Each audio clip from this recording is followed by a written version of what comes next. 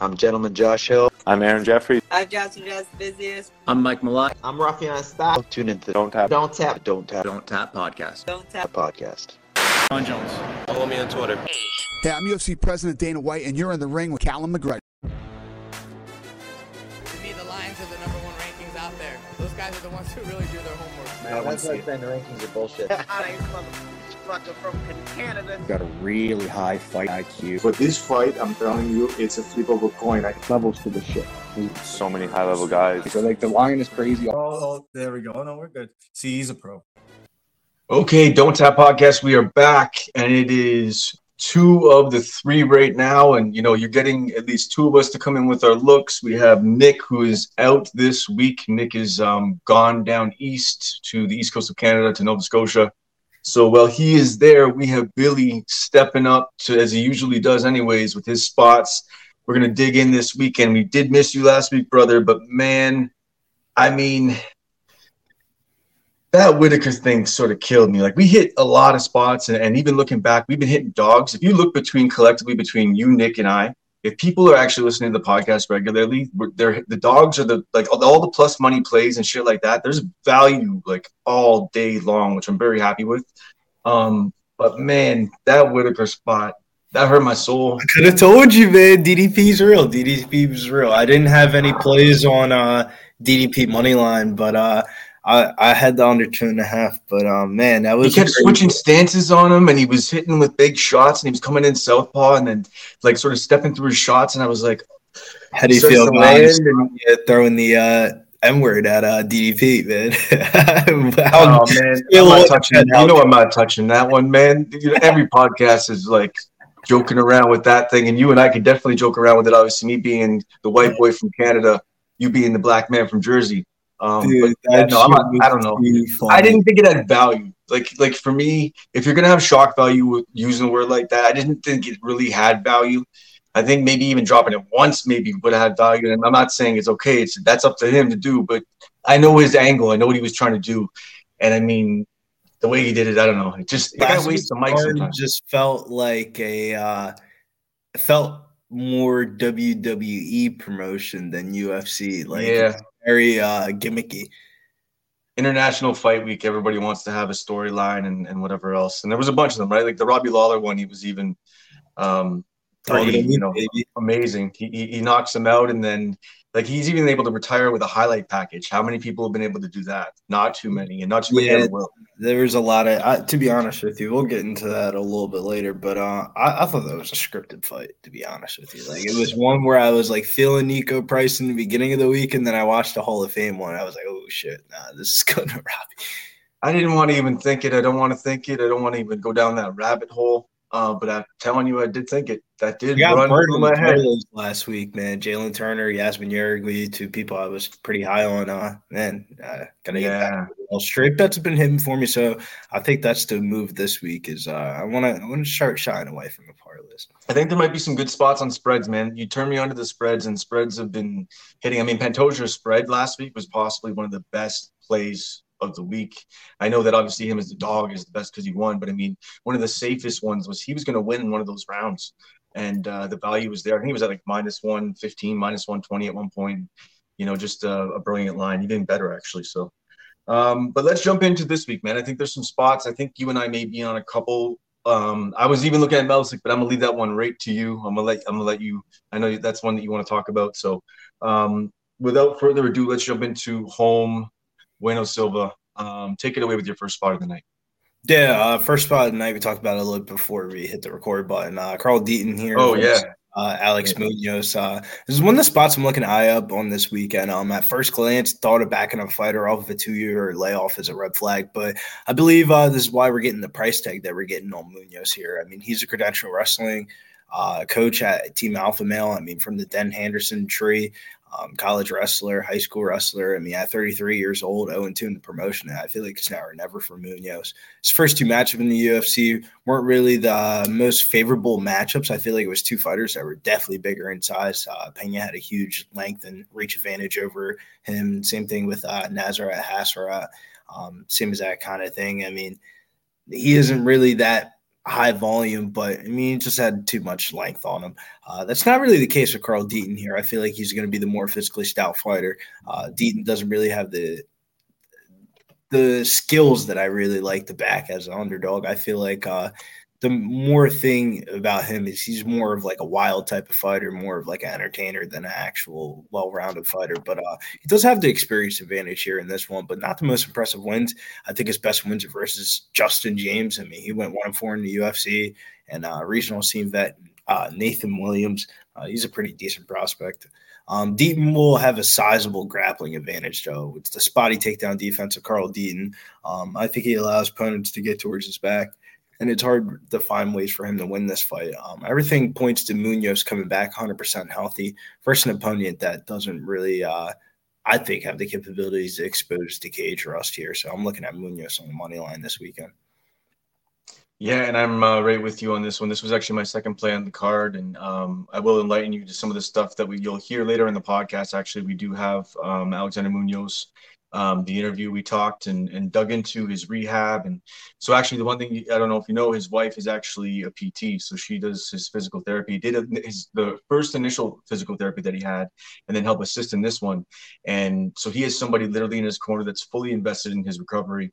He's 33 years old at peak, at that age as a man, that's when you're developing peak muscle. Still, you have good strength, and you sort of hit that point as a man. And that right now, for him to be able to actually work on strength at that time is sort of crucial.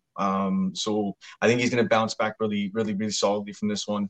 I'm right with you on this one. If you actually watch his fight against Pena, I think he beats Pena in that fight. I think that what the judges looked at as what damage was in that fight, I think with some of the takedowns, with what he did against him, I just think he did enough. And I think that he landed some big shots. But he even talked about in the Hasbras fight that how he was sort of missing a couple to get in to land one big one.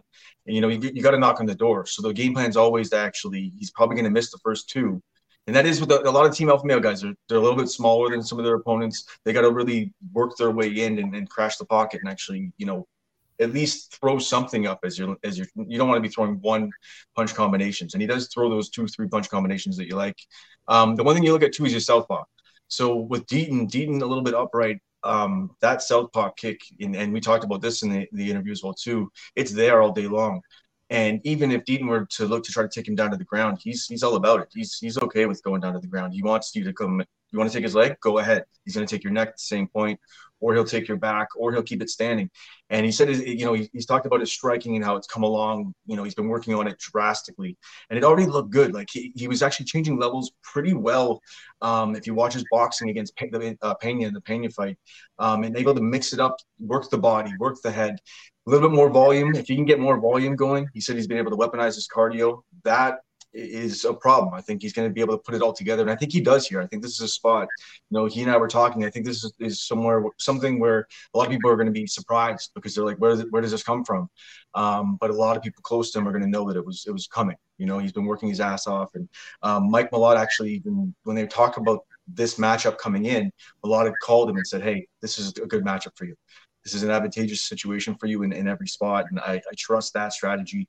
Malott actually did get us the interview too, so thank you to him. So I'm right with you on that fight. I'll be looking at the takedown prop as well too. I think we got in around -140. I should have checked the lines that were put out on Sunday, but -145 in and around there. But either way, it's still at -150. And depending on where these lines go, I don't know how people are going to view weigh-ins and whatever else. You may get a little bit of a better line. So I would bet it up to -200. What's that? I would bet it up to -200. Fair. Okay. So that shows you the value that you do see in it. So the one thing that he did sort of say is he wants to, because I said, look, I said, I don't want you to be polite. I get enough politeness when I hear Malott talk about his fights. He sort of backhand, like throws these daggers out at his opponents. And I said, give it to me. Tell me what you're going to do. He goes, I'm going to chop him up. He goes, I'm going to get in close and I'm going to land big elbows. Everything that I land is going to hurt him. He goes, I'm taking him down. I'm going to drown him and I'm going to break his will. So these are words out of his mouth. I'm like, I like that. I like third round decision. I was like, third round decision sounds good to me. And obviously this is all talk, but I like that mentality. I like that he's there in that place coming off of, yes, 2 losses and ACL. So, but I'm with it, man. I think he's a good line on this. So we're on the same page, and I will I'll throw a line out there right now. we'll look at Norma Dumont. I have to go to the well on this, and I think a lot of people are looking to fade her with Chandler, and I sort of get how there's some love coming in, but Chandler has volume and she bullies people. I don't think she's going to bully Big Norm, and that's the difference in this fight right here, and that's how I'm lining it up right now. I don't see her bullying Big Norm, not in the stand-up, not trying to take her down to the ground. Big Norm's got that base, and we've been backing that for a long time. It's not easy to take down. When she's actually up against the cage and she sprawls out, it's very, very hard for you to try to actually take that woman down. Then from there, on the feet, you can't really bully her because when she lands with power, and she'll push you back. She has great boxing as well, too, and it's only getting better with every camp. And what I've noticed in her Instagram the past, say, year is her conditioning and her training. It's been stepped up drastically. So Big Norm all day long on this, and you can actually get Big Norm right now, and I just got to stop saying Big Norm. Norma Dumont minus 138 at that 365. So that's what I just saw, and it was on Best Fight Odds. It may have changed now, but minus 138, that was the one line that's still out there at Bet 365, which is a little bit off from almost all the other lines. So if you can get that right now, get it. If it's not out, I'm still in on anywhere under minus 150.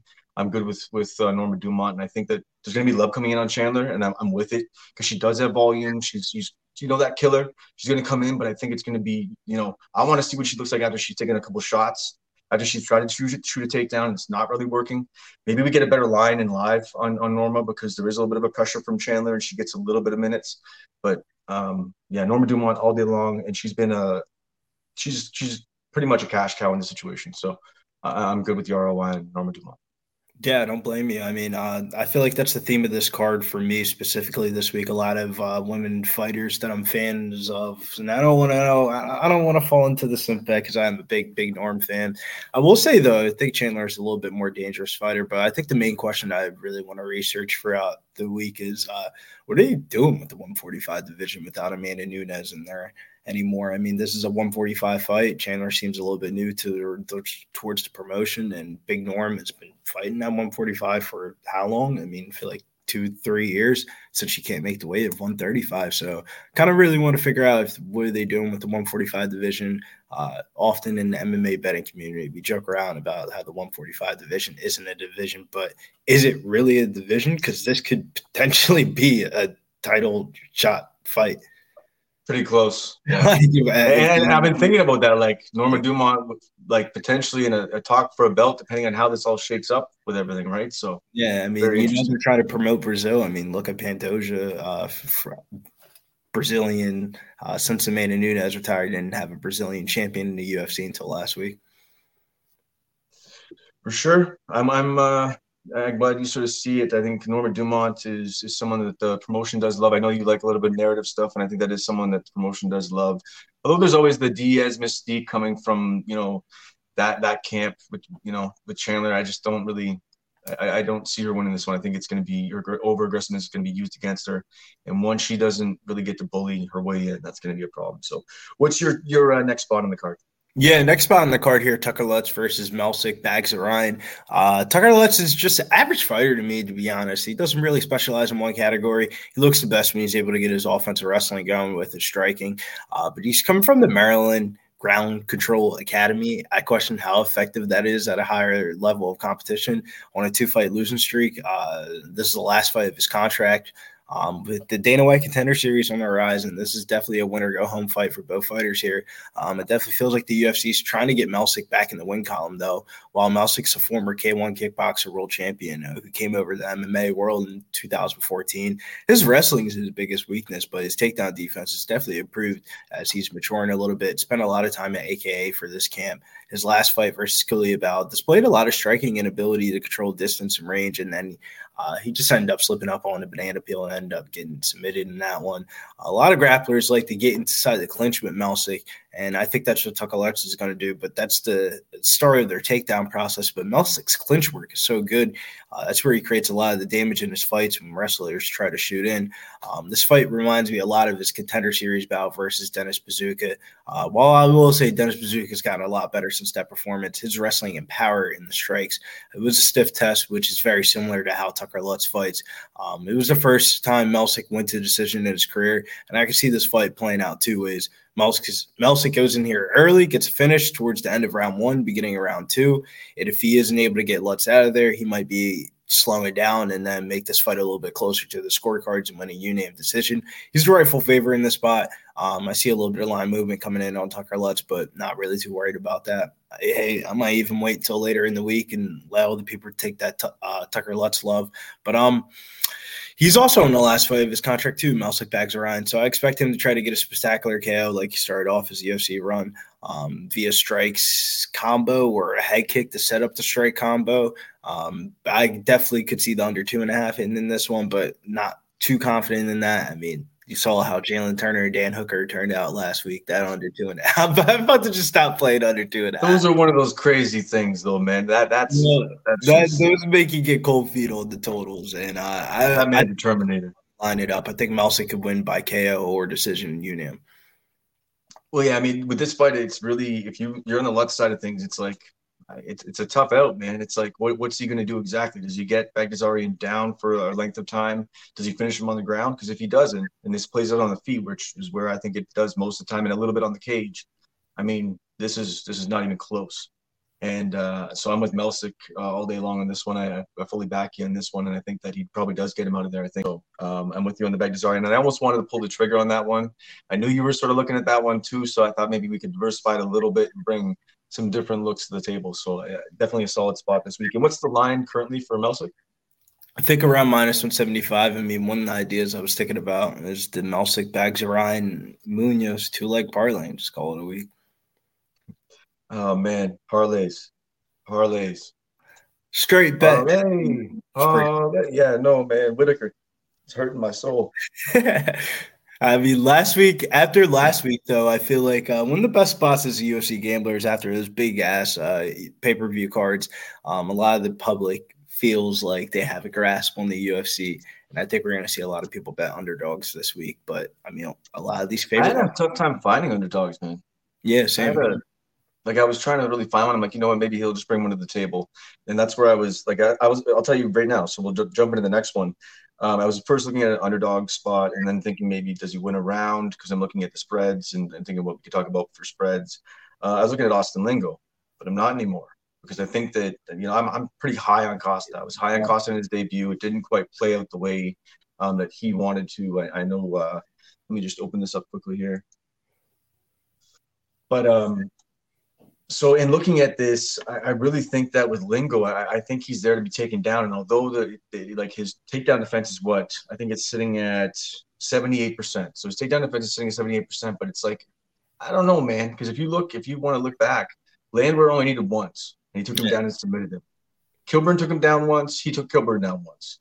Zalal took him down 6 times. And he didn't finish him, but he took him down 6 times. And I think the one thing about Melky and, with this guy, he scrambles. He gets those ugly jiu-jitsu scrambles and takes you down, takes your back. He can take your leg really quick. He's really, really crafty. And I don't know if Lingo's crafty enough on the feet and crafty enough in those clinches and cage work to really work him off of him. I think that Costa's going to eventually get to him. I think he's going to submit him. I think it might be a little bit later than Landwehr got him, but I think it'll probably be in the 3rd round that he's probably going to submit him. I'm not going to go all the way down that rabbit hole and look at the 3rd round prop because I lasted fucking Whitaker. I'll be saying that all day long.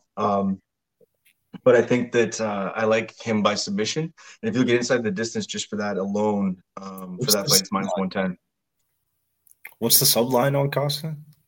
That we don't have out yet. So that'll be something that we'll have for a watch. So as soon as that comes out, take a look at the line and see if there's value on it. Well, you may find it. Yeah, let me just check that online. And I wasn't planning on doing this because he sort of, in his last fight, when he fought Moises, he sort of got out-grappled and outworked. And I mean, that guy's so high level. But in this one, I just think that he's going to be able to do whatever the hell he wants to do. He's really crafty on the feet, too. So maybe we don't want to get too cute because everybody that we thought was going to submit everybody last week ended up knocking people out. I know people got killed. People got killed in a lot of sub props last week. So maybe inside the distance is a better play than just going for the sub because he is crafty on the feet as well too. We're talking about Costa. So, but I could see a club and sub situation because as soon as he drops, if he were to ever drop Lingo, who's a very tough canned head, like the guy's got a stone head. if he were to drop to the ground, you're going to see he goes to get up and a neck's going to be taken or an arm's going to be taken or something. So Costa by subs plus 375. yeah, I like that, man. I like the sub prop, but even inside the distance, if there's value there, around maybe plus 200, maybe. Plus, where's ITD? Fighter win that'll be the play. Plus 200. Yeah, I like it. Plus 200 inside the distance. I think that's going to be one of my plays for the week. It could get better, but I don't really care. I think there's value right there at plus 200. So, yeah, man, I think that's going to be the play. I just think that with those takedowns, I think, Costa's maybe a little bit undervalued in this situation. This guy's a killer. On the regional scene, he's like a champion. He's an absolute killer. He's a warrior. He just went up against, with Moises, he's just a vet. He's just a guy that knows how to win. In every grappling exchange, even on the feet, he's getting better every fight. So, yeah, man, I'm with Costa on this inside the distance. I like that play at plus 200. What would be your third play of the night? My third play of the night here, I'm going to go to the co-main event. This is just a price spot for me. Not really a value boy, but I become a value boy once we start talking about a couple of guys that I've cashed on some value props with in the past.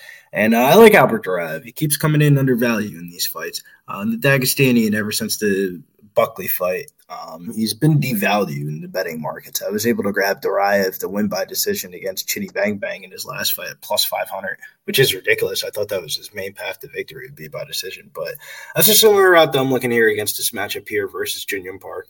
Park is well-rounded, but he often leads towards his wrestling to get his game going. But when he faces a person who is a better wrestler than him, his striking isn't enough to get the job done. Versus Rodriguez and Hernandez, two credential wrestler BJJ artists, they were both able to get finishes on him. His last two opponents aren't really the highest level of competition. Neither is Eric Anders, really. He's been priced at this big of a favorite because of the recency bias from the betting public, but Duraev is on the last fight of his contract, so motivation is definitely going to be at the highest point this week. And I think he's more than live to get the finish here in the co-main event. I definitely like Duraev on the money line and thinking about playing him on the plus 3.5 at a little bit chalk price tag. See, I had faded him initially in the initial play, and I think I still stick maybe on the side of Iron Turtle, but I do see what you're saying, seeing the value. But I think where the good value is, and this is coming straight from you, is the spread on this is actually pretty solid value as well too, because I think he's going to be undervalued all the way to the weigh-ins and then all the way to when the line closes. Him at plus money, because if he gets the finish, you win. What is that? What do you think that's going to probably sit at? Do you think you get plus money out of the line or what? Yes, 170 currently right now on the plus. Okay, yeah. So they're on it a little bit, but I mean, still, I like that line. I think that. Look at his last fight. I'll be honest. I was on the Njokuani side. I think Njokuani beat him. That's my opinion on that one. I mean, if you were on the Duraev side, then you think Duraev beat him, and that's sort of how everybody looks at it. But in that, it was a split decision, and it does get a little bit greasy in some of his fights, and it has been. Although it can be, I like it. I think that I may tail, but tail in a way that I'll go with the spread. Although I do have money line for the Iron Turtle. I think at minus 150 that I put out on Sunday. So. A little bit on the other end of this one, and if I would have made it an official play on the podcast plays, like when we go with the 3 spots anyways, yeah, man, I'm with you. So we'll go with the spread, and then let's take a look at any other spreads that you see. What are some other spreads that you see on the card? Spreads are a little bit iffy this week because some of these money line spots, you kind of just want to take the straight money line shot of the actual underdog spot, but one potential spread that I was looking at here was the main event, Holm versus Bueno Silva. I'm a big preacher-daughter fan. I'm a big Holm fan. What can I say? It is what it is. I've won money with her. I've lost money with her. And of recent, she's been kind of slowing down, and it's not the same Holm. Like, when you see the highlights for the main event, you're going to see a lot of striking and head kicks and shit like that. Of recent, it's a lot of, cage pushing people up against the fence and, not really taking them down, but taking them down every once around.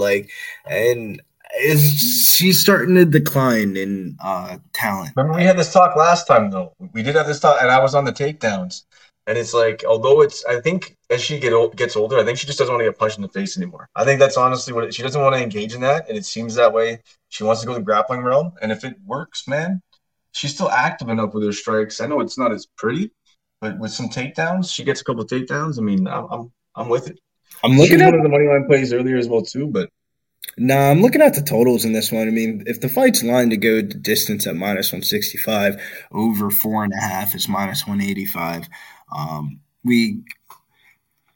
We would probably say more times than not this is going to hit the judges' scorecards, and this is hitting the judges' scorecards women's MMA, and you're telling me Myra Bueno Silva's plus 5.5 at minus 165. I don't give a fuck about the money line. I mean, I think if there's a finish in this fight, it's probably from the Bueno Silva side from a submission. Yep. I wouldn't doubt her submitting Holly Holm off of her back or something like that. So I like Silva here in this spot.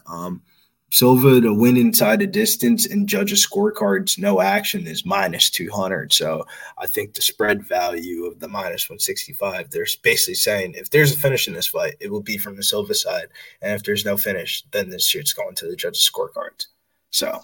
No, I think that's a brilliant way to play it because if it goes to the judges' scorecards, it could be greasy, and if it is a finish, it could be a sub on the ground. I don't see Holly. I mean, Holly's strong, so I'm curious to see how that looks when they engage on the ground and grapple. Because Bueno Silva is a high-level jiu-jitsu practitioner, so I want to see how that plays. Is it going to be stronger wrestling on top that is able to get out of situations, or does she get her arm taken?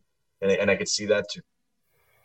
I mean, Silva by sub is plus 275, and that's her most likely.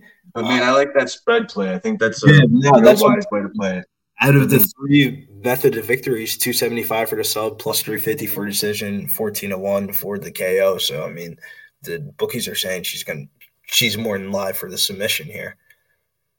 Yeah, no, I think that's a good way to play it. So I'm with you. I think that's good value there, 100%. So any other spots? Obviously, everybody's going to be on the Jack Della Maddalena, and I don't know. Trying to fish on that is going to be like trying to fish on the Bo Nickel one, and you know, if you didn't pick Bo Nickel round one and stay safe or whatever it was that you went with, man, I think that's another reason why we might not see Nick here this week. I love you, Nick, but I don't think it's just because you're packing. I think he was on a couple sub props, and the sub props ended in KOs. So yeah, that's exactly how it goes, man. That's the way the cookie crumbles. One spot that I'm looking at catching a little bit of steam here is Aline Perez versus Ashley Evans Smith. Just seems like two fighters going in two different directions in life. One is kind of like a meme in the UFC, and then the other one is a bad meme in the UFC. So one fighter might be getting their exit papers, and the other one might be, get a couple more fights under the promotion here. It seems like the promotion likes Aline Perez. They put her on a couple of big spots so far, and shake some ass, got a couple of people attention, heads rolling. But Ashley Evans Smith, long layoff. They probably looked at her and was like, oh, shit, she's still in the contract. I feel like that's the theme of this week. Dana White Contender Series is coming up at the end of the summer, so you're going to start seeing a lot of these Apex cards basically be what we call pink slip fights in the betting business. A lot of fighters are on their ass fight of their contract, and if they're losing, they're gone. More people come in for the Dana White Contender Series. Canadians are coming. Some Canadians are motherfucking coming. We got some people coming, man. So congratulations to Series City. Been on the podcast. He's now cashed his Dana White Contender Series shot. The matchup looks pretty good for him too. So I'm already looking at that, and I just think he's an absolute killer. So we'll talk more about him as well too, and you'll see more about him on the podcast. But yeah, no, I think another spot actually I want to look at is even maybe live, potentially looking at second round finish. I like Nazem Sadikov in that fight against Terrence McKinney. I think that his fight IQ is there. Even listening to his coach talk a little bit, he's tight-lipped. But you listen to Ray's like, all I know is his fight IQ's there. He knows what to do against Terrence, more or less, and just left it there. And I think that you're going to probably see Nazem just sort of draw that cardio out of him and try to counter McKinney on the way in and just let him work, even if it's for a round, and then finish him in the second round, if not late in that first round. Hopefully we can get in live on a live value bet. Maybe McKinney looks like he is the bulldozer, and hopefully that, the casinos or Vegas isn't too wise to the situation with McKinney. But we know he falls off a cliff, and I don't think that changes. I don't think you can get, I just don't think that you make the grounds or the difference that he needs to make to really ever make a difference at that level. He throws too much in his shots. Fighter. You can fight for 7 minutes, and that's it. Yeah, it's just I don't know what it is, but it's how he throws his shots and just gasses him pretty hard. So and Sadakov, I think that with Nazem, he's going to be one of the guys you'll see in the division in the future. So I think that potentially a second round finish, but live, I like that as a look too. So something to look at. Yeah, you could probably go into this like you bet the second round finish at plus 600 or something like that because that's the line on it. Or no, it's by knockout in the second round. Second round's plus 450. And I like that. After the first round, try to double up on it.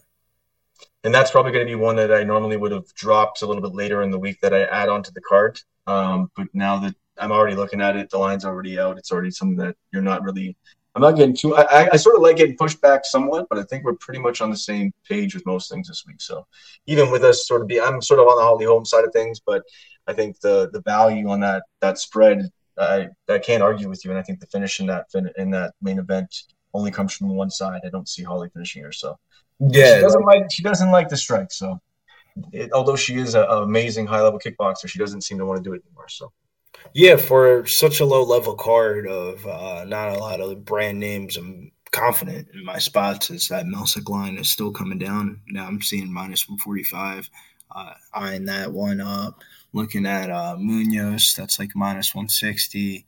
Another spot was the Albert Duraev, that's at plus money. There's a lot of good spots on the card this weekend. We got not too big of a favorites, but I think a couple favorites roll this weekend, and we're not paying too juicy of a price tag for them. One Nash, what is your opinion on the Tyson Am as that Makram fight?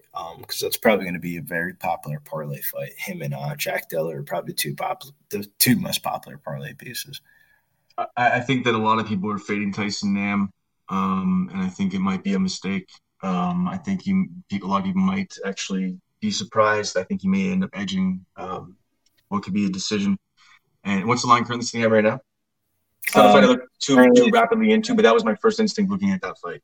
Minus 415 for the debutante here. Fight not to go to distance is minus 170. Spreads for this fight is Tyson Nam plus 3.5 at plus 160. I don't know, man. I just think that the lines are like drastically too wide, and I think it could surprise people. So I'm just not. It's something that I wanted to stay off right away. But I mean, that spread obviously. I don't know, man. For me, it's something I haven't looked at too in depth into. So to go on my instinct of saying Nam could be a problem isn't really a value in that situation. So if you see value in that plus 160, and if you're saying that you see value in it, that's great. But I'm gonna plead ignorance and not be an asshole and say that I really dug into that fight too much. But that was my first instinct. I felt like the line was a little bit too wide for me. Yeah, I talked about it. I want to stay off with parlays, and that seems like one of the parlay pieces. Him, Evan Elder, Jack Dilla. Shocked to see Jack Dilla at minus 600 over Basel Hafez. He comes over from the PA regional scene, CFFC, and stuff like that. Really credentialed jiu-jitsu artist. Not the most craziest skilled guy ever, but I mean, you know how the BJJ artist guy goes. He's like the meat and potato BJJ guy. With Jack, it's just like the black belt becomes the blue belt really quick after he gets hit. I believe he used to be Joey Piper's teammate before Joey Piper went to the Gracie Martinez gym. I believe that was his training partner was Basil Hafez. But then he got hurt or something like that, and Joey Bodybags left. But I got to catch up on where he's been at in the last 2 to 3 years because I haven't watched him fight in a couple of years. But okay, I think we did find a decent amount of spots. I know that we're trying to stay away from parlays. I know that you sort of threw one out there. What was the parlay that you threw the two beasts out there? Melsick Bagzarayan and Alexander Munoz. I'm with that. I'm down with that. We can throw that out as a play. Also, I think Munoz, when it does come out, look for the takedown prop. If there is value enough on, you're probably not going to get value on one takedown, but 2 takedowns you may get value on. And I think he's going to end up, it's going to be a rinse and repeat a couple times before he's able to drown this man if he does take him inside the distance. If not, it's going to be a decision where he's, just landed big shots and rinse and repeat on the takedowns and really just drains Deaton's gas tank and soul. So What all about right, and without further ado, what were you Munoz gonna say? decision plus 150, or you think it's going to be a finish? I'm gonna like the third round decision prop because I'm leaning towards a decision where he sort of dominates him, but at the same time, if you watch Deaton when he gets hit, there's times where you see him sort of get rocked, and he does come in wide with his hooks. We were talking about that in the interview as well too, and so yeah, if he lands, Munoz lands on him, he could potentially get a club and sub situation. That could happen. I think he's going to probably want to drag him a little bit later. I think for him, it serves him better to come back after that layoff if he can try to drag this into later rounds and check off some of those boxes for himself and, make sure that he's all good and the engine's running right and everything's on point the way it's supposed to be. So without further ado, we will actually transition into the interview with Alexander Munoz. We were able to talk to him and really understand, what his trials and tribulations were coming back from the ACL. Although 2 losses, he's in a good mindset, being, coming up to the UFC with all the pressure. He has 2 losses. The last one, Pena, arguably that he lost that fight. But breaking down really, his leaps and bounds where, his mental status has been, his physicality, his technique and everything else, and all the coaches that he has in his corner. And, just get some insight into that. So we'll jump right over to that. Alexander Munoz. I like this matchup. I spoke with Sean, and he gave me kind of a list of names. And I was able to talk to my buddy Mike Malott, which I know that you've interviewed and spoke with. And Mike also liked this matchup for me. And he was honestly the first one that was like, jump on that fight, take that fight. That's a great one for you. In his words, I think that we're better everywhere. We're going to be lighter on our feet. We're going to be able to pick our shots from the outside. We're going to be able to crash in and close that distance when we want. Whether it's striking or wrestling, I think I have the advantage. The ball's in my court. And I've also made a ton of improvements. The last few fights that I've had have been against southpaws, and awkward fights too, guys that are like 6'3", really long, southpaw versus southpaw type deals. And it's always ugly when you're fighting southpaws, which is cool. It taught me how to fight southpaws, and now I know how to fight them. And I got to deal with some of the frustrations that I've been given to other people being a southpaw myself. And now in fighting the orthodox fighter now, it does present some openings for you, especially with his style. He is a little bit wild coming into the pocket. He does sort of swing and leave some openings. You can see it on the feet with the boxing. He leaves openings. You have more straight shots. He's a little bit more wild with his hooks. And then just the way that he's a little bit more upright, he just leaves himself open. His hips are there to be taken. I know he has a little bit of wrestling himself, but even that southpaw, the kick to the body's there all day long. You could see it. And for you, if he goes to grab your leg, he gets a guillotine or potentially a scramble and gets his back taken. That's the way I'm seeing it. So are these things that you're looking at with the matchup? You're just sort of seeing, you sort of look at piece by piece. Mike Malott is definitely someone who's he's a chess master. He wants to break everything down meticulously. If he sees something in the matchup, that's sort of what I'm seeing. There's a lot of openings for you to sort of do what you need to do and go in there and implement a wrestling game plan or mix up that boxing. Absolutely. And it's all going to be there. And there's no need to rush anything. There's no need to force anything. It's about being patient and making sure that I'm taking my time and I'm capitalizing when the moment's there. And like I said, not rushing. We've made a ton of improvements since the last time that I fought. And looking forward to it. Yeah, thank you. And I feel like I've gained a lot of strength. I've weaponized my cardio. My cardio feels fucking like better than it's ever felt. I feel like I can go for days. I've cleaned up my technique a lot. I've sharpened up my striking, my wrestling as well. I feel like I've really been grinding in that wrestling mind state and spending a lot of time in the grappling. So yeah, if I throw a kick or if he goes for a takedown, then it's kind of just like inviting him into my world and allowing me to let those things go and be able to wrestle and turn it into a wrestling match or keep it a striking match with that, which I love too. So this is a fight that I'm very comfortable and confident going into, and I feel really relaxed this fight camp and in a good headspace. And I feel like I was allowed the time to recover from the injuries that I had and come back a more complete fighter than I've ever been. And it's important that you talk about that, because we can talk about how the body heals up, but these are all things that are all like, we don't know, you know that. You know how like the leaps and bounds that you've gained in rehab, and then, strengthening the body up again and fortifying it. For you though, the mental side of that, you come into the UFC, I know that, the pressure's on, and the two fights don't go the way that you want. The second fight, like I said, regardless of if a lot of people feel like you won that fight, it doesn't go your way. Then the injury, you get the ACL reoccurring. Talk about the mental side of things, because this is, I think, where it's so important. This is the part of talking to fighters that I love to hear. I love to hear about your determination. I love to hear about what you say to yourself in the morning when you're like, all right, 2 losses, I got a surgery, but I'm sticking with this. People believe me. Talk to me about that process, that mental process. Yeah, it's a lot of picking yourself back up and not being down too much. Something that I was lucky to have Kenny Monday, which anybody who knows anything about wrestling knows about Kenny Monday. He's, in my opinion, the best to ever do it. He was my coach in high school. He was my coach in college. Whenever I started fighting, he took the coaching job at Team Takedown, which is Johnny Hendricks' old team. And then he's been in my corner for all of my fights. And one of my first days sparring, I got the shit kicked out of me, honestly. And I think I landed like one good punch the entire time. In 15 minutes, I landed one punch. And after training, he was like, "Hey, man, don't dwell on anything except for that one punch." He's like, "If that's the only thing you did good today, take that home with you. When you think of sparring tonight, think of that punch that was clean." He's like, "You landed that so flush." He's like, "The setup for it was awesome. You pulled him right into it." He was like, "That was incredible." And that's advice that I've carried with me through my entire career. It's like, don't sit and dwell on the things that went wrong and the things and how bad it is and what's going, like, think about the things that are going good.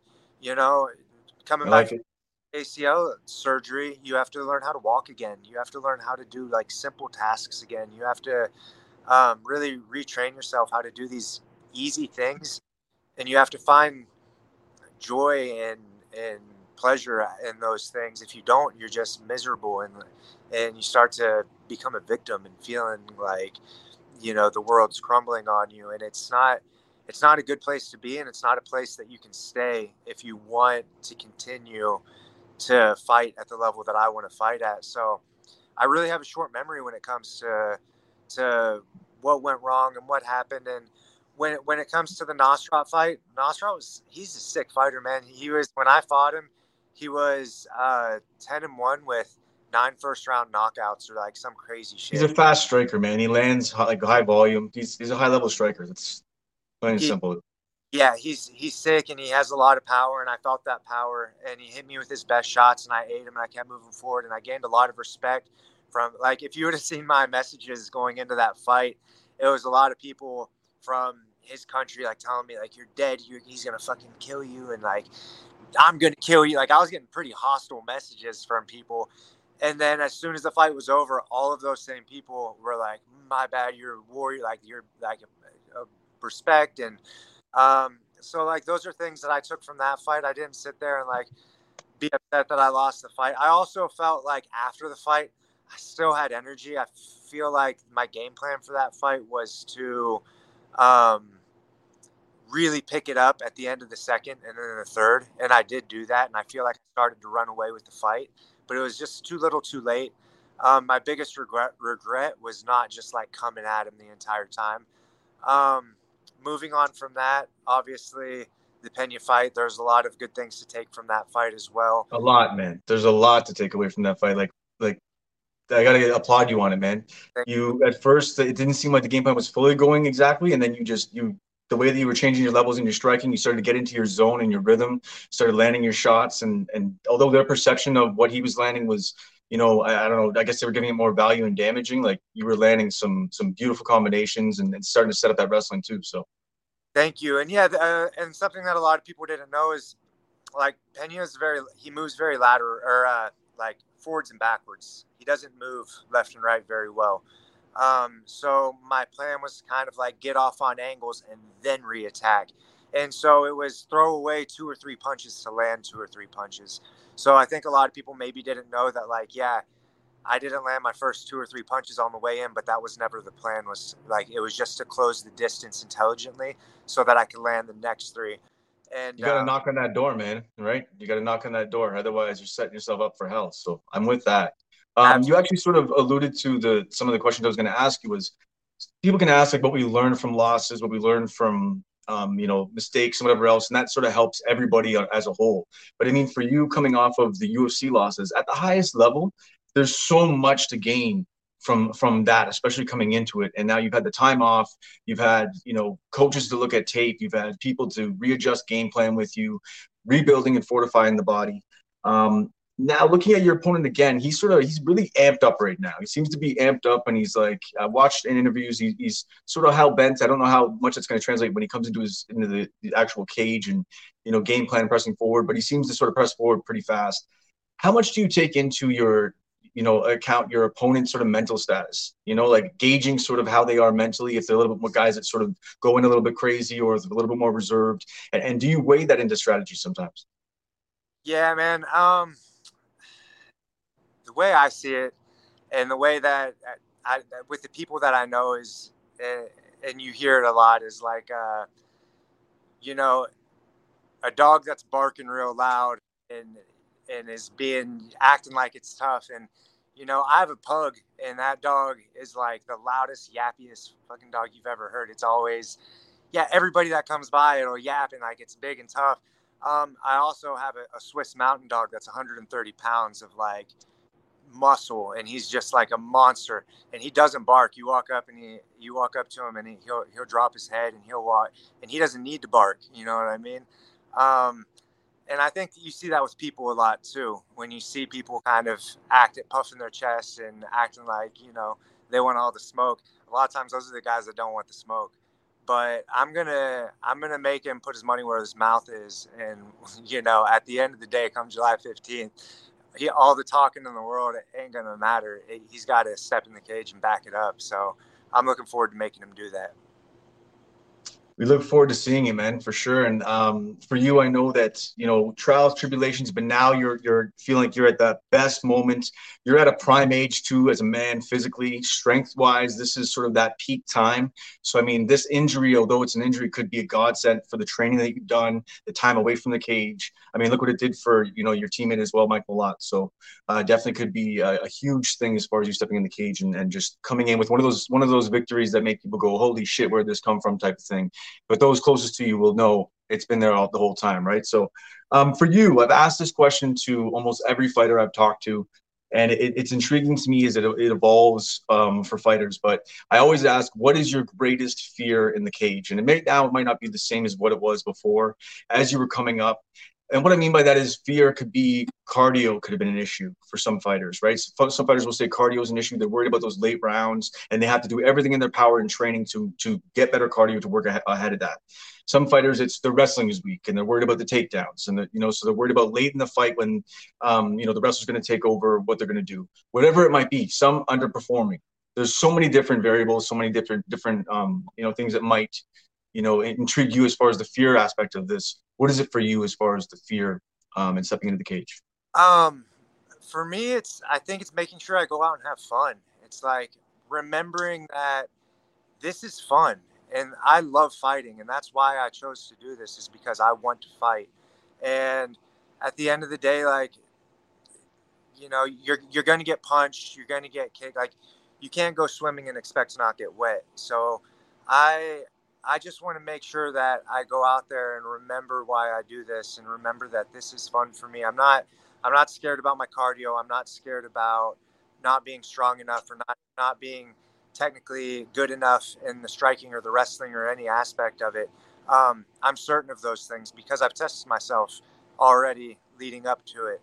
And I've, like I said, I've weaponized my cardio, and I've weaponized my striking and my wrestling, and everything feels like it's where it needs to be.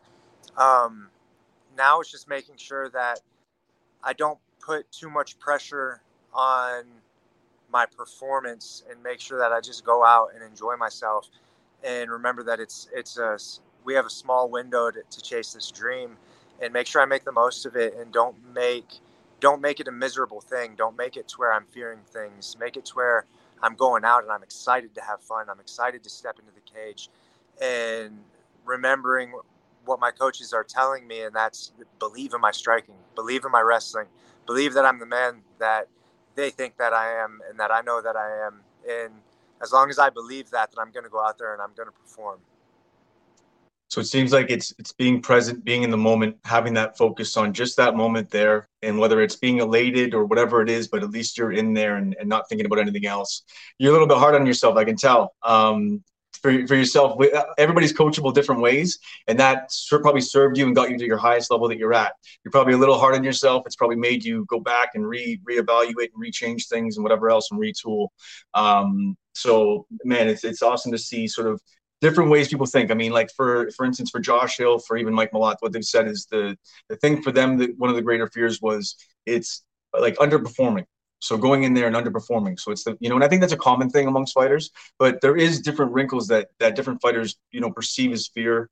And being in the moment, I guess, maybe being in a cage at times when you're not in the moment, overthinking sometimes in the cage is probably not something that no one who's ever stepped in the cage will never understand how your thought process works when you're in there. And we'll lean into that actually. Talk about your coaches. That listening to your coaches. Every relationship is different. Some people sort of zone out and only hear key words from their coaches. Some people really rely on their coaches to lay out the strategy in the background so you can operate, for them. For you, what is it like with that communication and that relationship with your coaches? Yeah, I feel like I do a really good job of listening to my coaches. I think that's something I got from wrestling. We're wearing headgear and you're dog tired and you're grinding and like your legs are giving out and your arms are giving out. And then on top of that, you got earmuffs on, and then you need to be able to listen to your coaches and wrestle. And that's something that just over the years I've gotten good at, like hearing what they're saying while staying very focused on what I'm doing. And it's also building that rapport and like having them speak to you in practice and having them be there with you and hearing those key words over and over and over again, so that when you hear them, it's almost like they're playing a video game and they can just like call out that special move, call out whatever they want, and then they can rely on you to make those adjustments and make those moves. And I think I have a really special thing with my coaches where we can do that, and we work really, really well together. Yeah, there's nothing more. I mean, I'm obviously a hardcore fan having the podcast and everything, but there's nothing more amazing or something, I guess I'll just say more cool, for lack of a better term, than seeing tape of strategy and technique in an actual practice, and then it playing out in the cage exactly the way it is, and or a coach yelling out exactly a technique and then the fighter landing it about 10 seconds later and it playing out that way as well too. It's possibly one of the cooler things to see, because that the hard work and the hours and the blood and the sweat and the sacrifice all has come together perfectly. That's like the perfect scenario, right? Now for you, I know that you're possibly going to be coming up to Canada sometime soon. We really look forward to getting you up here as well too. Now talk about, what you've seen, if you actually, I didn't even check. Have you had Mike in your corner or at least part of any training camps for yourself? Mike's been with me in a couple fights. Honestly, I would love to have him in with me on this one. But I've also just been putting so much work in with the guys that I have here. And Mike's, I mean, dude, he's doing so good. He's got his own thing going on right now in Canada. And we just haven't been able to work too closely together in this camp. So I'm it breaks my heart to like not have him here with us. But at the same sometime soon, I guess. Yeah. But speak about him. Like what I was going to ask was just, and like this is about you. The focus is on you. But just as a quick little clip for you, Mike, just seeing him sort of come back and having the success that he's had and sort of take Canada on his shoulders, man. He's sort of, although we have some amazing guys and gals coming up right now in Canada, he's sort of, the UFC has done this, sort of put this cape on his shoulders and made him Captain Canada. And obviously his performance have it as well too. Speak just as a teammate, how elated you are for him. Dude, I love it. He's earned it. He earned it. He took some time off, and I actually spoke with him. Like when he told me that he was done fighting, I immediately said, "No, you're not. You're not done. There's no way you're done. You're too good. You've invested too much." And sure, he just kind of like grinned and was like, didn't really say too much.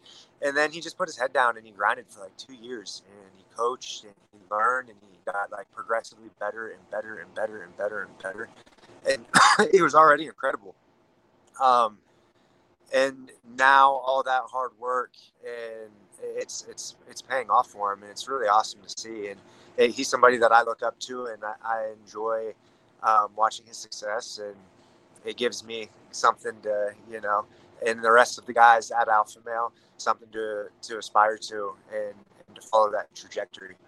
And then even to talk about that room, I know that Mike's sort of separated somewhat from Team Alpha Male, but still is, officially, unofficially a team member. I think he's always a team member of Team Alpha Male no matter what.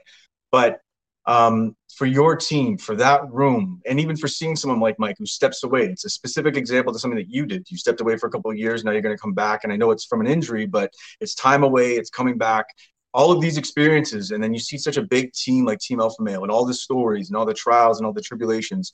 How well does that serve you as a fighter, as a friend, as a teammate, and having someone like Uriah Faber to lead the charge as well too?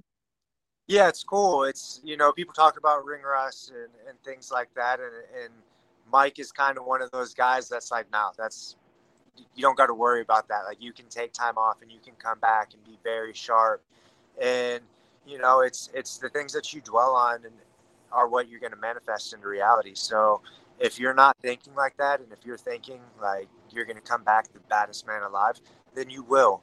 I was fortunate too. My fiance is actually my PT. So when I tore my ACL, she was the one.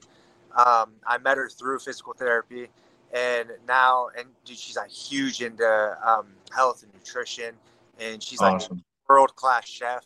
So I'm getting, extra PT from her at home on the side. On top of that, she's into like all natural, organic, in season, like cooking, like 5 ingredient foods. And it's like the best. So you have somebody that has a knowledge base with an investment in you that is of the highest level, so that you can't ask for a better thing. Exactly. So having her on my team as well, you can't replace something like that. No. And that's been huge. So I'm very grateful for her and the help that the part that she's taken in helping me get back into the cage. It's been pivotal. And that in itself is like, you're talking about being present in the moment, even getting back to the cage, like coming back from a surgery, an ACL surgery is something that not too many people dig into and make it back to, and you come back and now you're feeling stronger than ever. So I applaud you in that itself. Then you get in the cage, you love the matchup. And I know that you seem, I know Mike's a little bit more Canadian, mild-mannered and whatever else, but for you, tell me how you finished this, man. And you don't have to be so respectful about it. Yeah, man. Dude, I just want to chop him up. I want to get in there and I want to grind him out. I want to take him into deep waters and I want to just drown this fool. I want to be heavy with my punches and I want to crash in. I want to chop him up with elbows and knees and drag him to the ground and run his face into the mat and just heavy ground and pound and just take the life out of him. That's the plan, is just to put him underwater, keep him there. But there's no better finish than taking the soul of somebody in the cage versus anybody could get caught or anybody could set up a beautiful technique and knock somebody out. Not anybody, but you know what I mean. Right. The idea of you going through 2.5 maybe rounds of grinding somebody down, running the game plan, and maybe testing out that leg and just getting those mental blocks out of the way and all those things checked for yourself. Probably the best case scenario, I would say. Absolutely. Obviously, you already saw my picks that are in. I'm looking forward to seeing what the takedown props will be, but we'll leave that one to myself.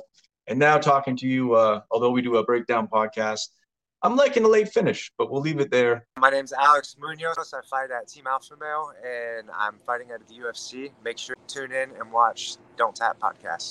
I'm Gentleman Josh Hill. I'm Aaron Jeffrey. I'm Johnson Jazz Busiest. I'm Mike Malott. I'm Rafian Style. Tune into Don't Tap podcast. Don't Tap podcast. John Jones. Follow me on Twitter. Hey, I'm UFC President Dana White, and you're in the ring with Callum McGregor. To me, the Lions are the number 1 rankings out there. Those guys are the ones who really do their homework. Man, that's why saying the rankings are bullshit. Motherfucker from Canada. Got a really high fight IQ. But this fight, I'm telling you, it's a flip of a coin. Levels to the shit. So many high-level guys. So like the line is crazy. Oh, there we go. No, we're good. See, he's a pro.